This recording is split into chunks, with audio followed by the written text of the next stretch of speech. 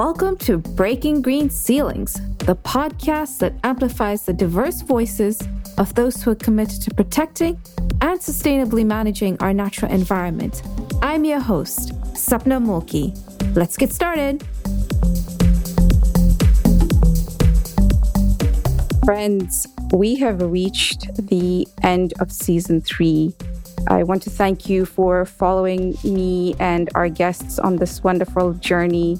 We've learned so much more, and I feel like there's a lot more to learn, and I'm really excited about it. In this past 3 months, we have learned about artivism in the environmental movement and the power of art in moving or creating behavioral change. We've also learned about queer ecology and how to dismantle the concept of the binary in nature and to see nature as she is in her most non-binary greatness. And then finally, talking about environmental justice movements and what that really looks like on the ground and the power of collaboration. And again, we saw how art is being used by Rises Collective in California and how they're collaborating with the Environmental Collective for Environmental Justice and interpreting data on air quality, water quality to help EJ communities better understand the threats that they're facing, but also give them the tools to stand up for themselves, essentially. And then our last session, or our last episode rather, was with the wonderful Susan Nakachwa and Leonida Odongo from Uganda and Kenya, respectively, who were talking to us about how food sovereignty is being threatened by large corporations and by unfair free trade agreements, and how it's threatening the power and the existence of women in the agricultural sector.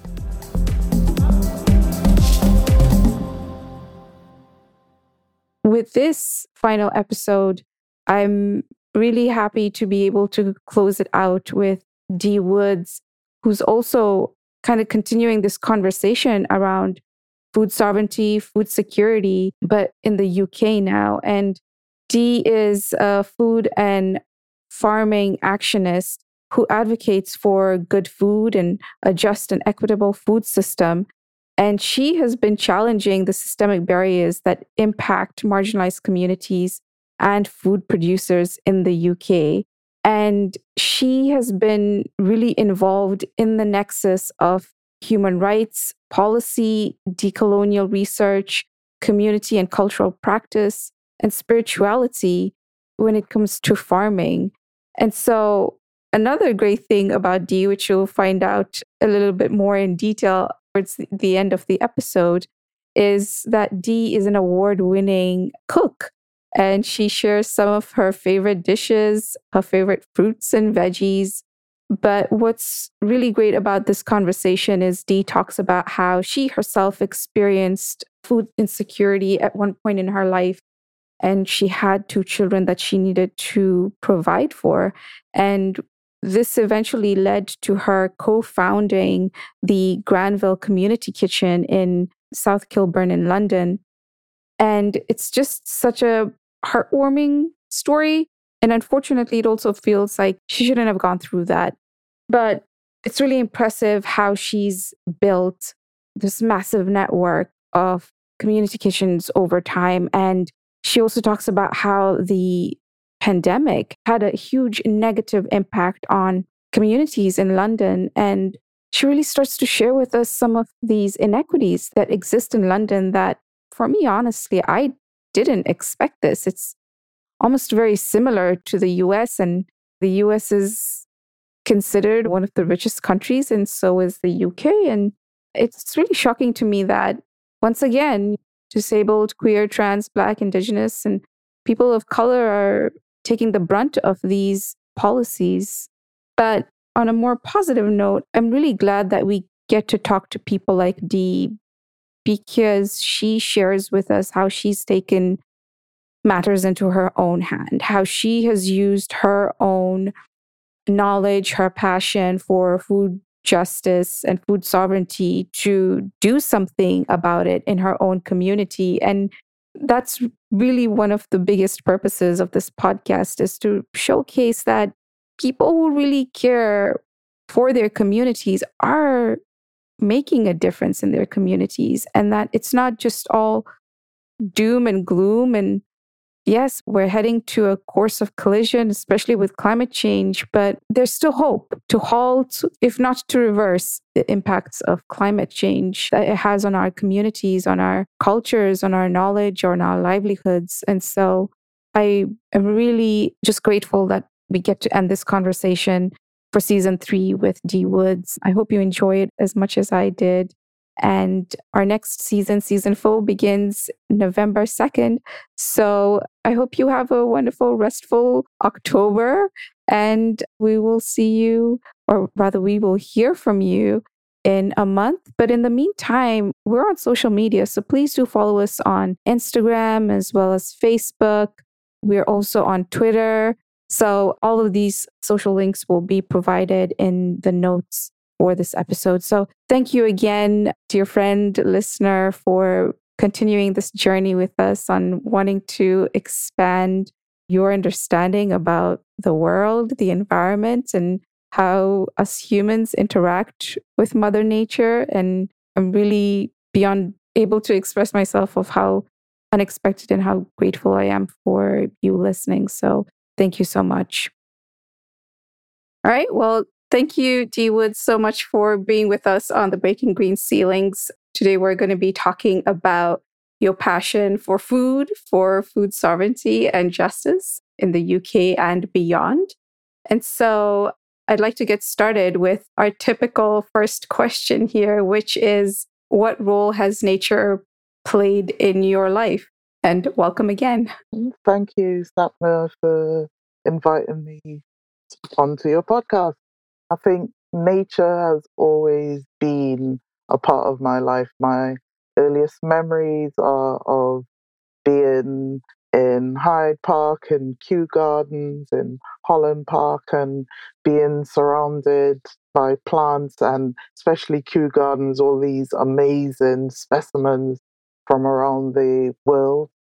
And then moving to Trinidad with my family and having this amazing tour of the island, because my dad, who's from Trinidad and Tobago, he wanted us to experience the sort of natural world of Trinidad and Tobago.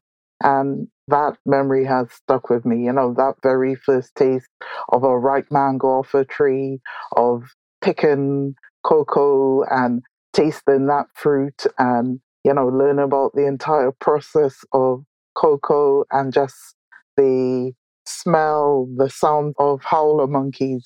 That memory has stayed with me.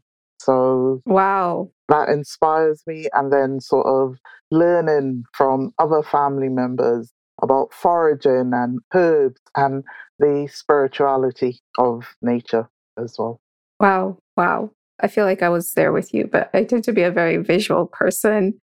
One of the things that as you were talking about the Kew Gardens, or Kew rather, is it called a garden? It's a Kew Garden, right? I think it is Kew Gardens. Yeah. I grew up calling it Kew Gardens.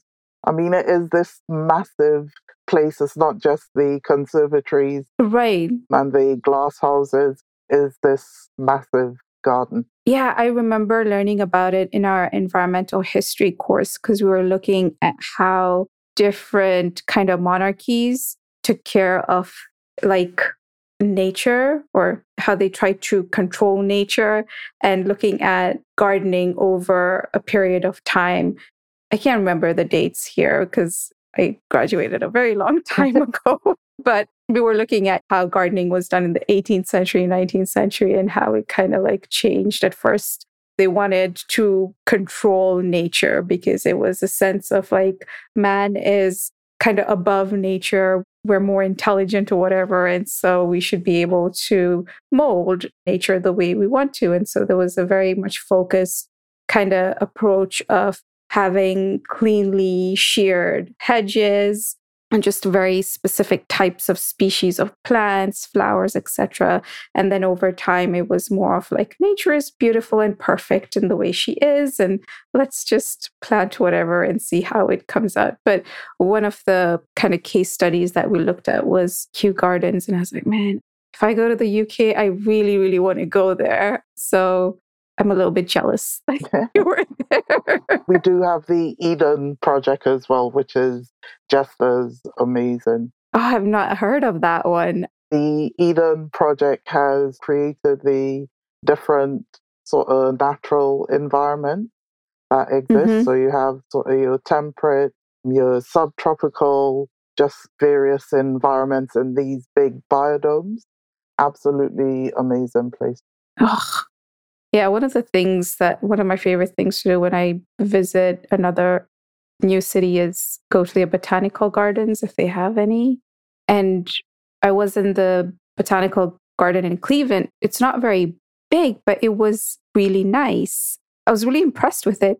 And they had birds and frogs and butterflies. I've never seen that in a botanical garden before, but they had the birds from the specific region in like the garden. So I think it was like Africa, and they had some specific African birds. I was like, I don't know how I feel about this, but it's kind of cool. I don't know.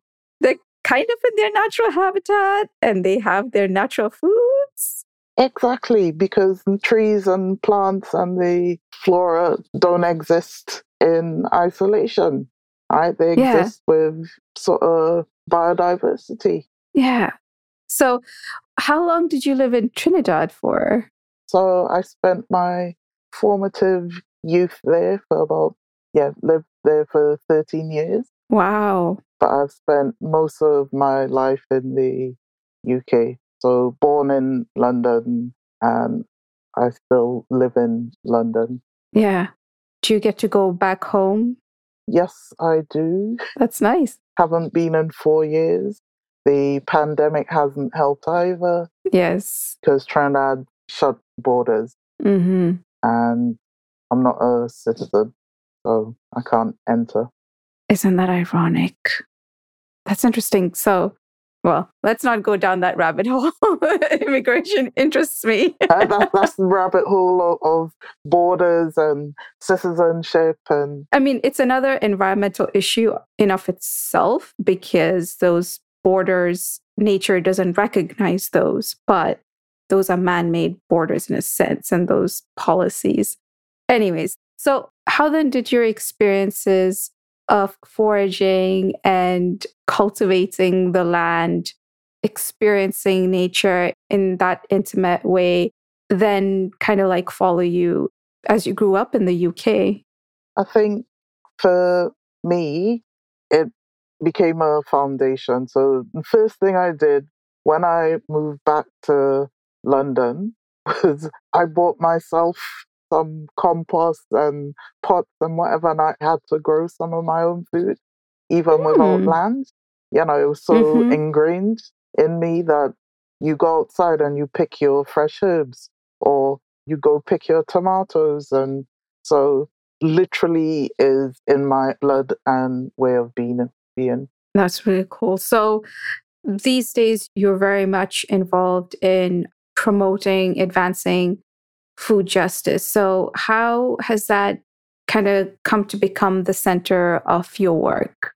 Okay, so most of my youth, you could say, because I am 55, so I've lived quite a full life.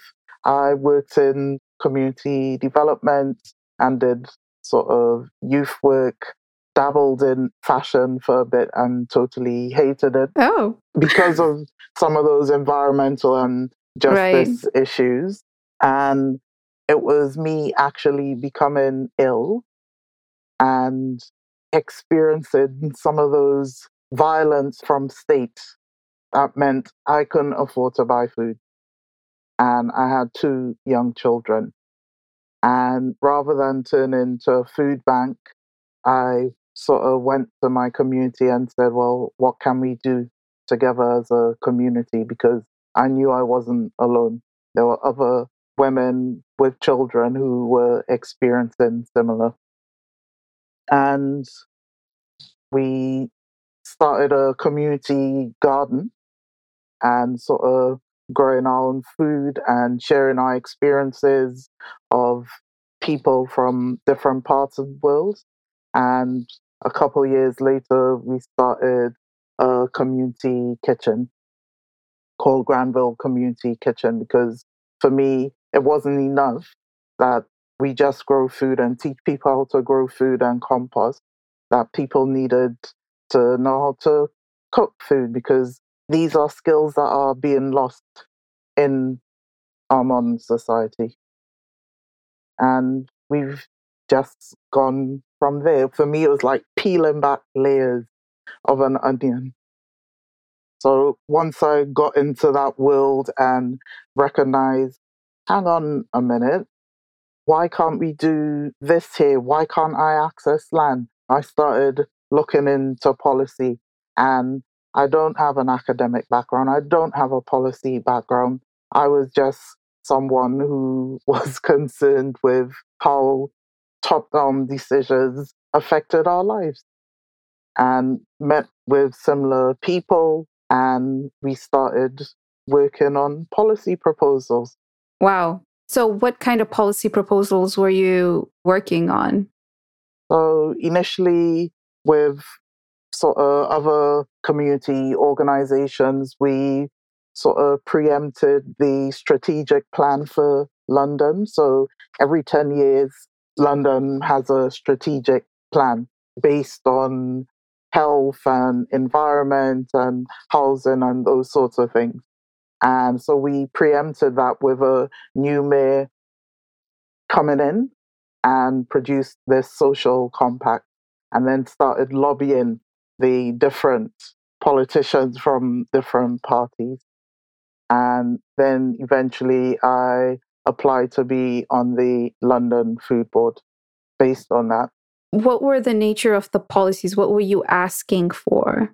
So I work specifically on housing and environment. And this is one of my bugbears that, food is shoved into environment.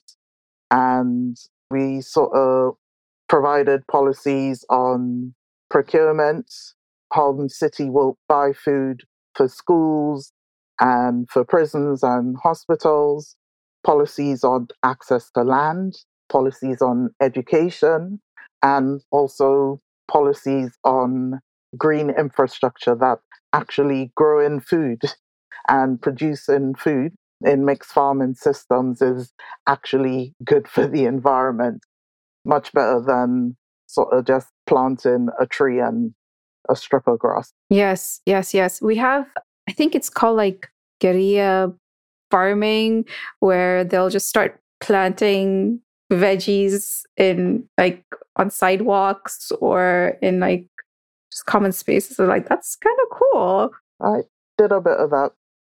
But if you're going to feed a community, if you want to feed people, you need access to land. And that's a major issue here in the UK historically, first with what they call the enclosures, where the wedding system was feudal and ordinary people couldn't access land anymore. And that's why we have hedgerows in the UK. That was, for the landowners to indicate what bit of land belonged to them. Oh, I had no idea. But hedgerows are also wonderful sources of biodiversity and food. But, I think a lot of times, and for a lot of people, they don't know the legacy or the history of land in the UK. And when we get to empire and colonialism, there's even more erasure. Yes, yes. So, how do you find land in a city like London, which is, I don't know how old London is. It's probably one of the oldest cities in world, but it's old. We have an issue with what we call land grabbing and land, what's the word? Where they keep people who buy land, keep it so that in value goes up. I'm sure someone out there will remember the proper term. So people buy land and do nothing with it. So Oh, its value goes up. yeah. I don't know what the word for that is. The only word that's coming up in my head is hoarding. Yeah. So it is a type of hoarding. So it means ordinary people can't access that, can't afford. And that's why I was doing work on housing as well, because it is about the land, Right. right? A building is worth nothing, right? But the value of the land is. So, which is why a new build, one bedroom flat or apartment costs £500,000. Oof. Yes. And your average Londoner can't afford to buy that, No. much less rent that. Right. There was something that you said earlier on in the conversation where you mentioned that most of us don't even know how to grow our food anymore. And I was like, that's me. If like there was an apocalypse tomorrow, I would not know how to grow my food. And I've thought about it multiple times. And now that like I have a yard, I've been wanting to put together like a little veggie garden. But I did that once when I lived in Austin. Like we built the boxes and I got the soil and I got the seeds. And then I put the seeds in the soil. And then within a few minutes, my dog came and just destroyed the entire thing. And I was like, all right, this is not meant to be. But I think there's also, and I did take some courses, or I guess like small little workshops here and there on like what to plant, when to plant. But I don't know why, even though I tried it once and I went to the extent of building the boxes and getting the soil and the seeds and all of that stuff and going for the classes, it still feels like such an intimidating process. Is that just me or? I think a lot of people think like you. They think that you have to be an expert and have degrees and whatever. But you know what? Most of us who are seed keepers and land elders and stewards, we've never done that. I learned from my dad. I learned from my grandmother. I learned from my community. And you try something, it works, well, all right, I'll keep doing that. All right. Yeah. I don't think I can take like rejection from a seed not growing. All right. Believe me, that was my year this year because it was such an odd year weather wise. So we had a very long, cold winter.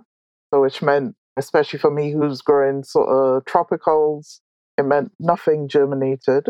And then we had so much rain, so everything got flooded. Oh And then no. it went really, really hot. Oh, So not a good year for harvesting or growing a lot of foods. wow. I'm guessing it's because of climate change that your yield or lack thereof. Most definitely climate change. I mean, London had several floods this summer. Mm. So going back to finding the land in London and kind of promoting food security, what are some of the issues around food security in the UK or in the communities that you work in? You kind of alluded to some of that earlier on. So, in terms of land access, a combination of activists and community food growers and sort of local government are working on opening up lands in the peri-urban. And peri-urban just refers the greenbelt land around the city. And that's where most farming has occurred around cities since you could say the 18th, 19th century, and that's how most cities fed themselves. It wasn't necessarily from rural farming. So we're doing that again. But it still is difficult. I mean, most farmers are tenant farmers and don't own their land. In terms of household food insecurity, we have quite a lot of poverty in the UK, and hunger or food insecurity is a symptom of that. Here, they tend to use the term food poverty, but to me, that's just a fragmentation of poverty. So you have child poverty, you have food poverty, you have period poverty, but at the end of the day, it is all poverty. So one of the things I'm involved with, I'm the co-chair of the Independent Food Aid Network. When the organization was created several years ago, I think it was in 2016, there weren't that many food banks. Now, as independents, we have over 500 members, and some of those members have several branches. Wow, 500. And at least a fifth of the UK population is in extreme poverty and needs to use a food bank or food aid organization. And that's in the fifth richest country in the world.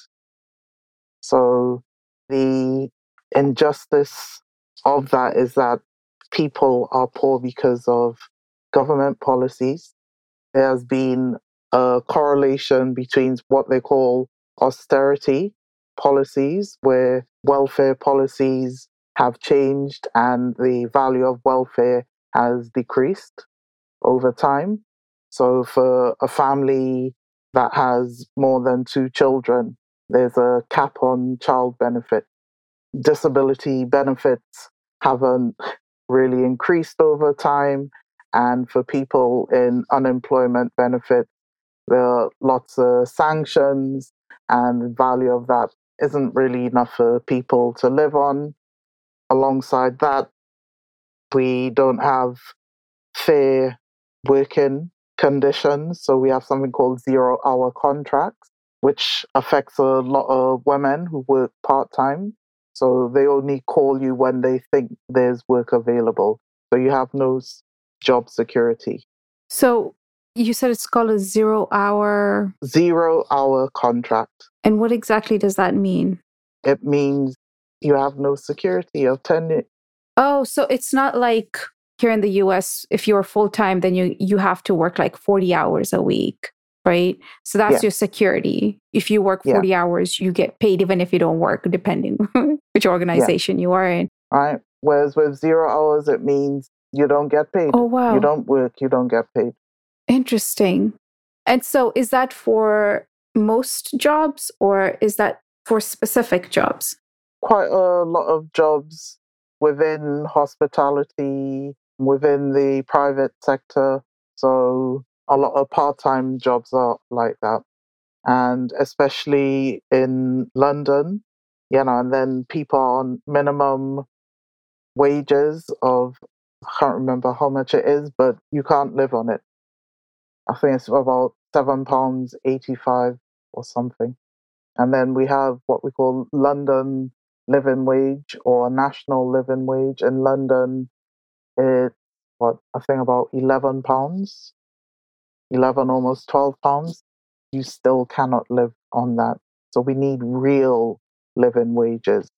It sounds like the US. I don't want to like oversimplify or make unfair comparisons, but it sounds very similar because it is very, very similar. I mean, I just thought like, and this is my misconception of London. Oh, like the UK, Europe, you have like universal healthcare and you have better policies for maternal leave and paternal leave. And I would just expect that the minimum wage would be way higher because like £7 is almost like $8 or... Yeah, it's nothing.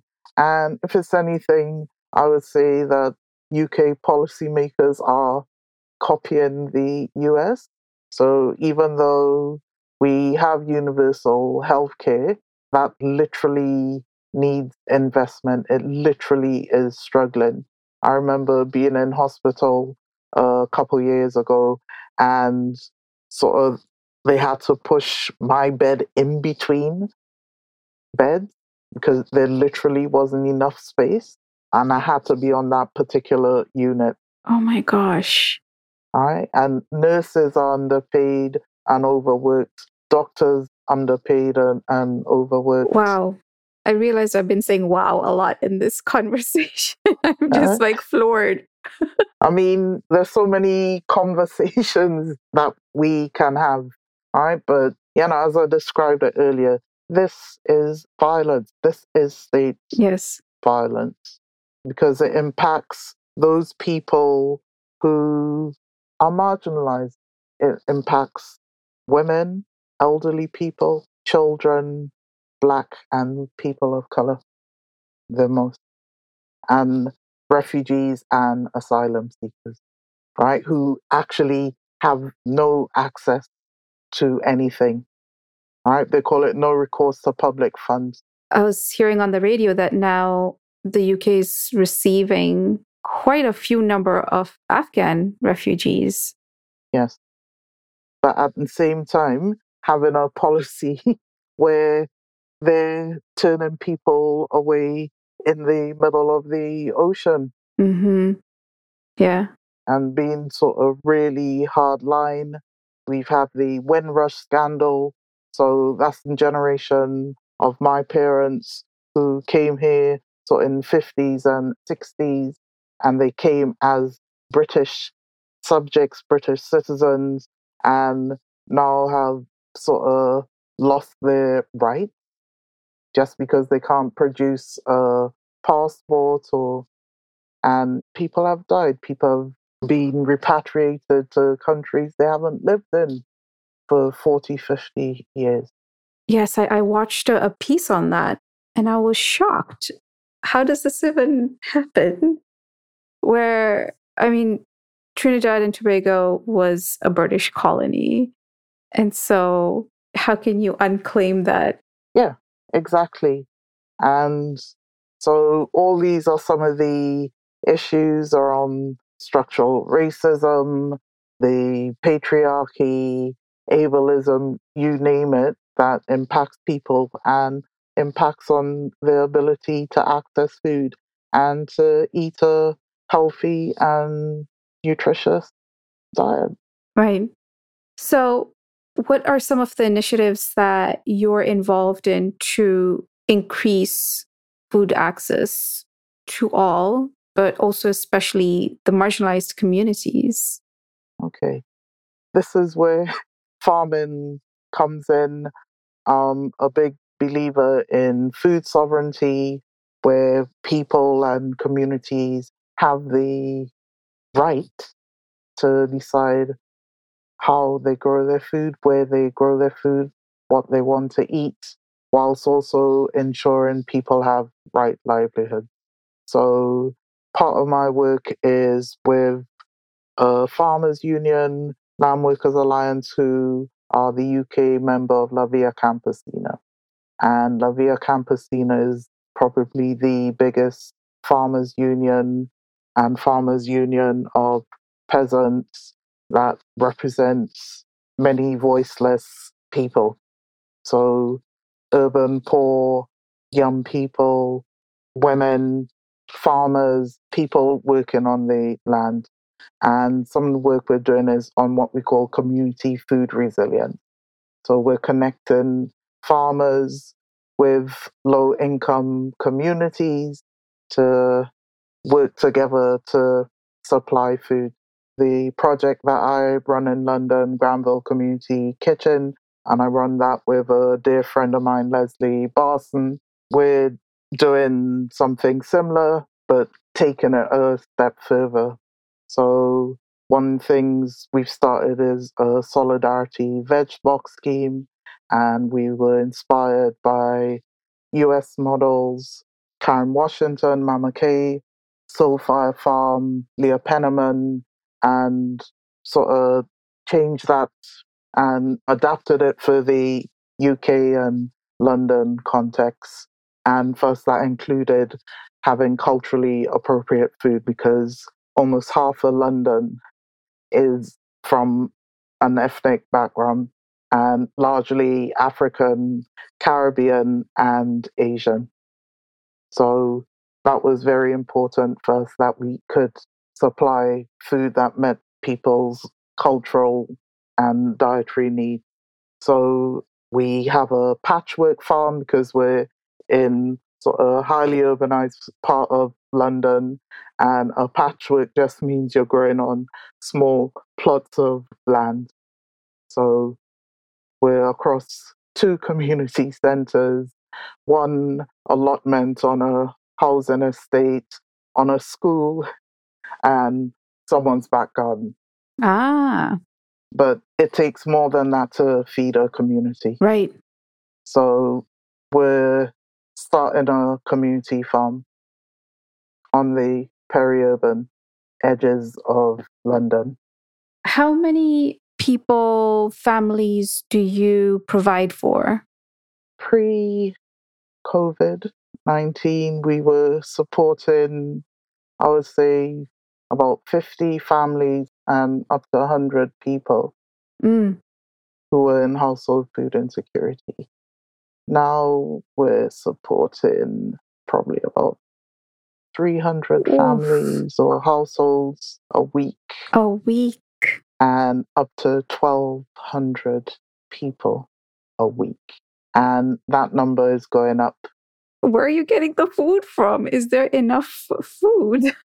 We buy some, we take some food from out of the industrialized, charitable surplus food complex, which is why we say we have to farm and we have to take control of the supply chain. Right.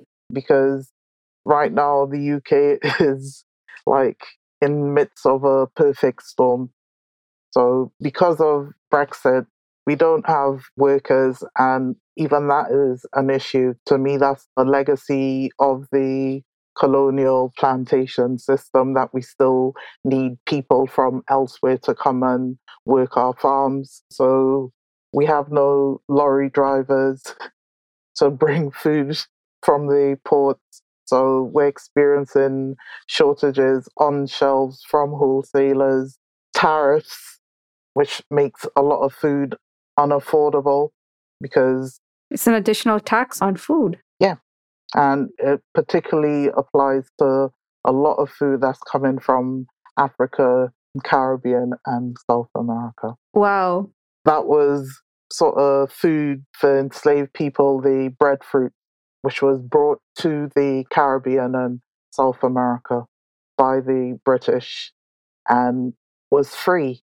Most people had a tree on their plots, right? Something like that costs almost £20. Wow. All right, so it's like all these issues. Plus, we have a shortage of natural gas, CO2 gas, all right, which is used in the food industry. Not enough farmers. We don't have any food security here in the UK. We produce probably about half our own food. Yes, this we know. All right, 98% of our fruits come from EU. All right, so we have to be producing more food here, and not within an industrial food system. That means we're putting in lots of chemicals and fertilizers and using chemicals to get rid of weeds and insects, herbicides, and all this stuff. Right? It needs to be agroecology. And agroecology is based on diversity and working with nature and valuing sort of, I prefer to use ancestral knowledge. Yes. So you mentioned that we just need to become self-sufficient in our own food production, and we can't rely on government to do that for us.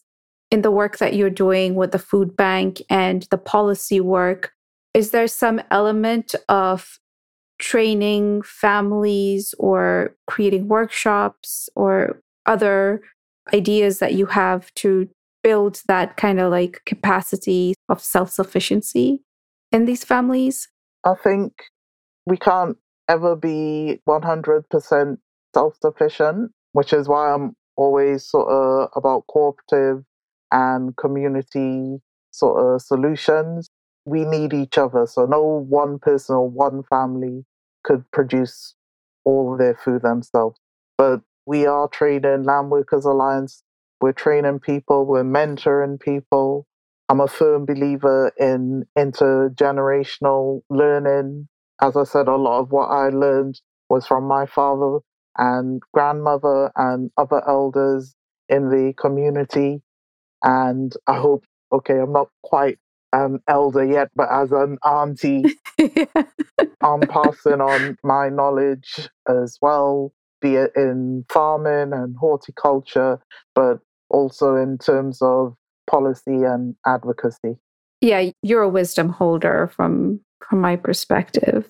And it's really, whew, you have quite a challenge that you've chosen here. Yes. But I do it with joy and I do it from a place of heart because for me it is about love for people and love for planet and love for children and young people and wanting them to inherit a world that's better than one we have right now. Yes, I don't know if I'm an optimist, but I'd like to be hopeful that we can, if not reverse, halt the damage, the destruction we have caused, and either revive or create, well, I don't know what it is, but just echoing what you said in terms of leaving the world better than what we had. So, for our listeners out there who are contemplating growing their own food, what advice would you give them? Where can we start? The University of YouTube, all right? Such an amazing resource. Just forget all the other rubbish, but so much information there. I would say find a community garden as well, so that you're learning with and from others. And I think no matter where you are in the world, you can find someone, an elder or someone to mentor you. Yeah. Here in the US, we have extension programs, and they're usually like agricultural extension programs that are affiliated with universities. And often they have quite a lot of resources in terms of what kind of local plants to have in your garden and trees. And they also do give advice on how to grow vegetables depending on which extension office it is. I'm just curious, what's your approach to farming as far as your work in increasing food security goes? And you did mention agroecology, but like what kind of specific plants, I mean, are fruits and veggies and yeah, general approach? Right. So agroecology is also about different methodologies or technologies, as it were, low technologies. So agroforestry, planting more trees and sort of having animals grazing or planting fruit trees and sort of crops in between. It's also about working with whatever soil type you have and temperature and climate conditions. So I can't say, well, oh, grow pumpkins if you don't have the conditions for that, which is why you need to observe and learn from someone who has been doing it. And it is about doing more in tune with nature and not trying to control it. So there's the that brilliant Japanese farmer, and I'm not even going to try to pronounce his name because I'll butcher it, but One Straw Revolution. Go read that. That's an amazing book. As is Farming Whilst Black by Leah Penniman. So there's so many resources out there. And I would say grow what you want to eat. I mean, okay, as much, I can't exactly grow yams or plantains here. Those are things that we would have to import, and we should be importing them in a way that's fair and just to those farmers. And that doesn't happen right now in trade policy.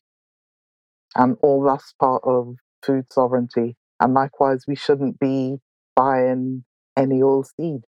right? We should be buying heirloom, open pollinated seeds, saving our own seeds, sharing within our communities. And we can't all save every plant and every food plant we're growing. We need to concentrate on maybe one or two and share with your neighbor and let your neighbor share something different with you. Right? Farming is about community. It really is. It really is. It makes so much sense when you were saying you can't grow all the food that you need. I mean, it's just not possible. That's why like a co-op is really the way to go. And I would think farming is a lot of hard work and you don't want to be doing it alone. And so I think that's why it's important to have community where you share your knowledge and you're like, my pumpkins didn't grow. Are you having the same problem? Yeah, right. But also, farmers have a good time as well. We know how to party, especially when we have good harvests or even bad harvests. Yeah. What fruits or veggies make it a party in your eyes?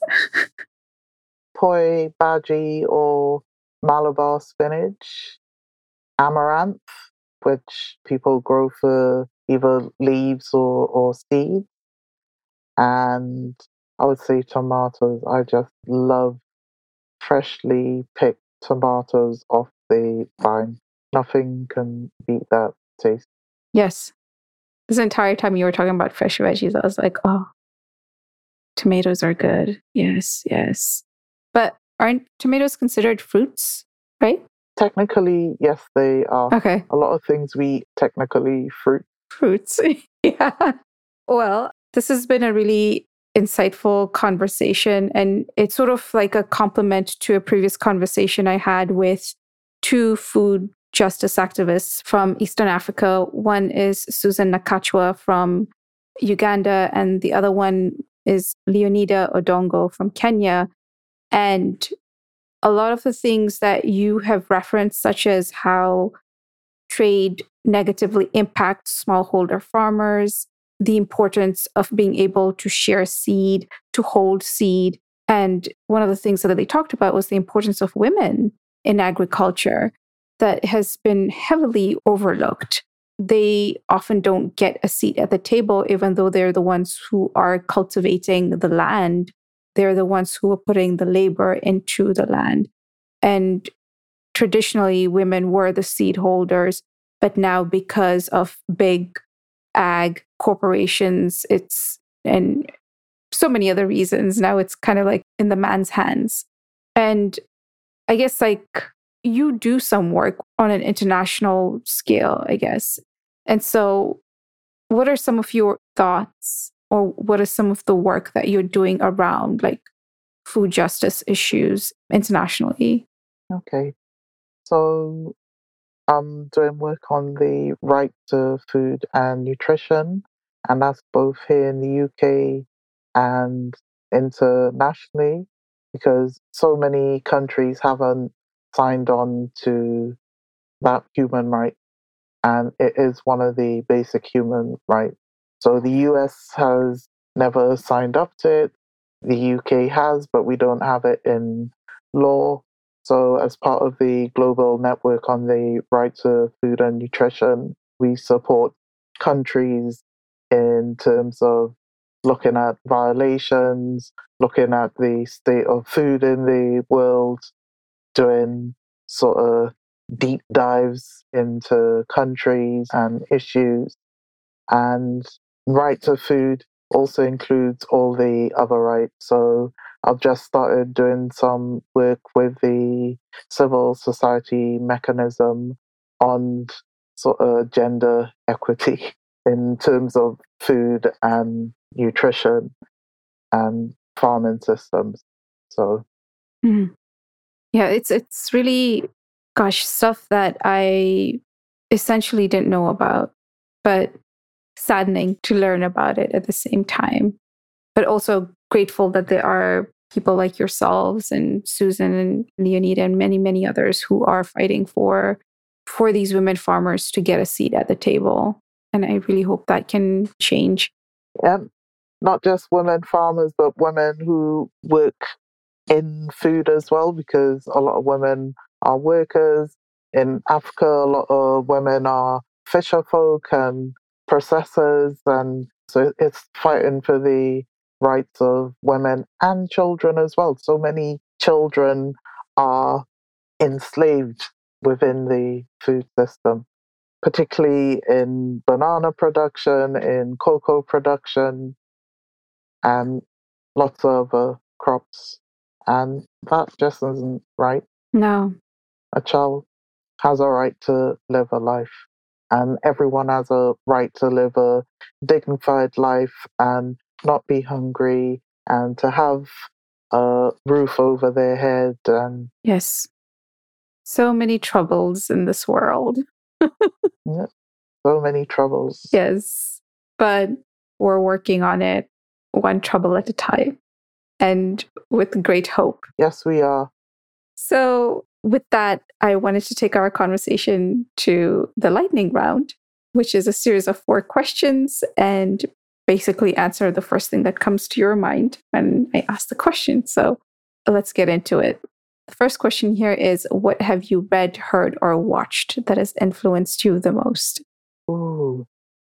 Women, Race and Class, Angela Davis. I think that really started me on my journey of feminism. Yes, that's a good one. What's a personal habit that has helped you significantly in your work? Making lists. I have probably 2 lists in front of me right now. Because I do so much, I have to make a list of everything I'm doing and check things off so that I remain organized. Still doesn't help me with my email inbox, though. I think email is just a whole other beast. It just gets unruly very quickly, and it's really difficult to just get a control of it. At one point, I won't ever forget what one of my former supervisors told me is when she goes on vacation or when she comes back from vacation, she doesn't read any of the emails that kind of came in while she was on vacation. She just deletes all of them. And she said if somebody really wanted to get back to me or reach me, they'll email me again. And I'm like, oh, that's risky. I don't know if I would do that. But she does have a point. Yeah, she does. I mean, from that perspective, power to you. But then also there are conversations that you're kind of copied into. And so you want to keep up with that, for example. Yeah, exactly. But I fantasize about that sometimes. Just check all unread emails and delete. Yes, I envy people who say they have 0 emails in their inbox. Oh, yeah. It just means that people are looking to you as their solution person. They're like, D's got the answer. Email D. What's the best piece of advice you've received? Oh, I've received so many, but I think in terms of food and farming, it was like plant a seed. If it grows, it grows. If it doesn't, move on to the next thing. Yeah. Like I said, I have like seed rejection issues. That's really good advice and applicable to me. So I'm doing a workshop this fall because I want to turn my yard into like one of those native habitats. So I'm determined. I'll not take the rejection badly, hopefully. And then the final question here is, what is your superpower?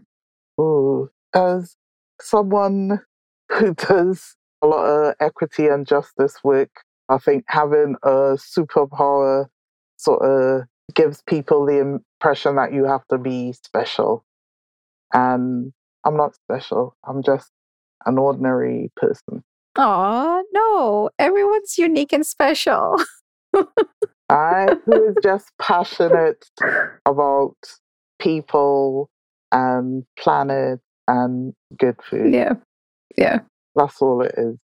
My superpower is I don't really sleep a lot. Oh, yeah, that's a good one. That means like you get stuff done.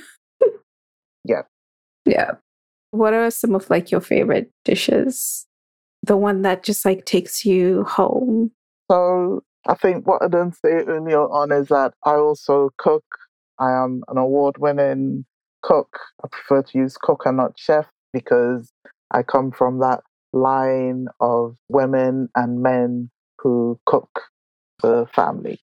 And I just love food from all over the world.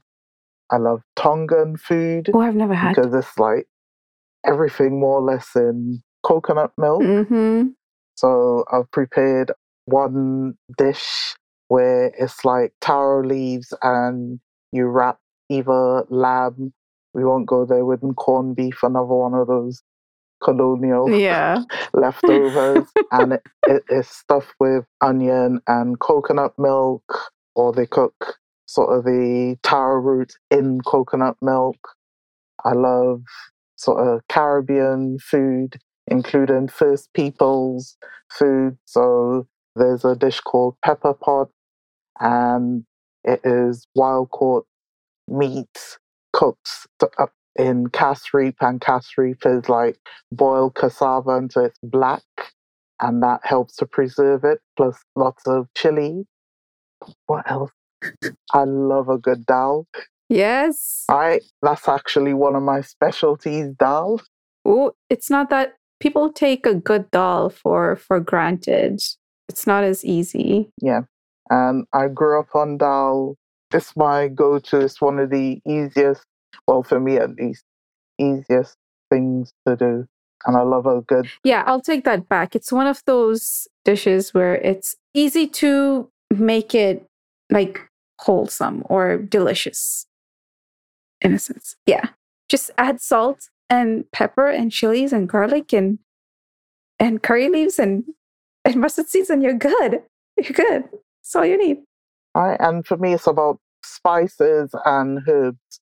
So some people refer to my spice cabinet as Alibaba's cabin because I have so many spices. That's awesome. That's awesome. That would be like a treasure trove for me. So you should send me a picture of that.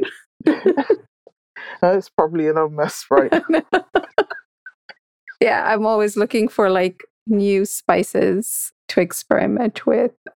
Well, Dee, I know it's very late there, so I don't want to keep you any longer. Is there anything else you would like to add before we pause our conversation here? Yeah. I think we need to understand that we as ordinary people have power. We have power when we're together. And especially as our food systems and very food we eat is sort of under attack by big corporations with sort of cheap food and highly processed food that are literally killing us and killing our planet. And we have to come together as people and change that and counter that. Yeah. I love that. We have power. We do. We really do. And I think we forget that we do have the power to bring the change that we want to see. So thank you for reminding us that. Thank you for having me. Of course. This has been an absolute pleasure. I've learned so much about the UK, and now I'm going to text some of my friends who live in London and be like, why didn't you tell me this stuff? But maybe they don't even know about it. So I will share this episode with them. All right. Well, Dee, thank you again for your time, for kind of sharing with us a part of your life's journey, the impact that growing up in Trinidad had, your love for food, and your passion for justice in bringing food access to all, and especially those who have been vulnerable in the communities you serve. So thank you, Dee Woods, so much for being with us on the Breaking Green Ceilings. Thank you.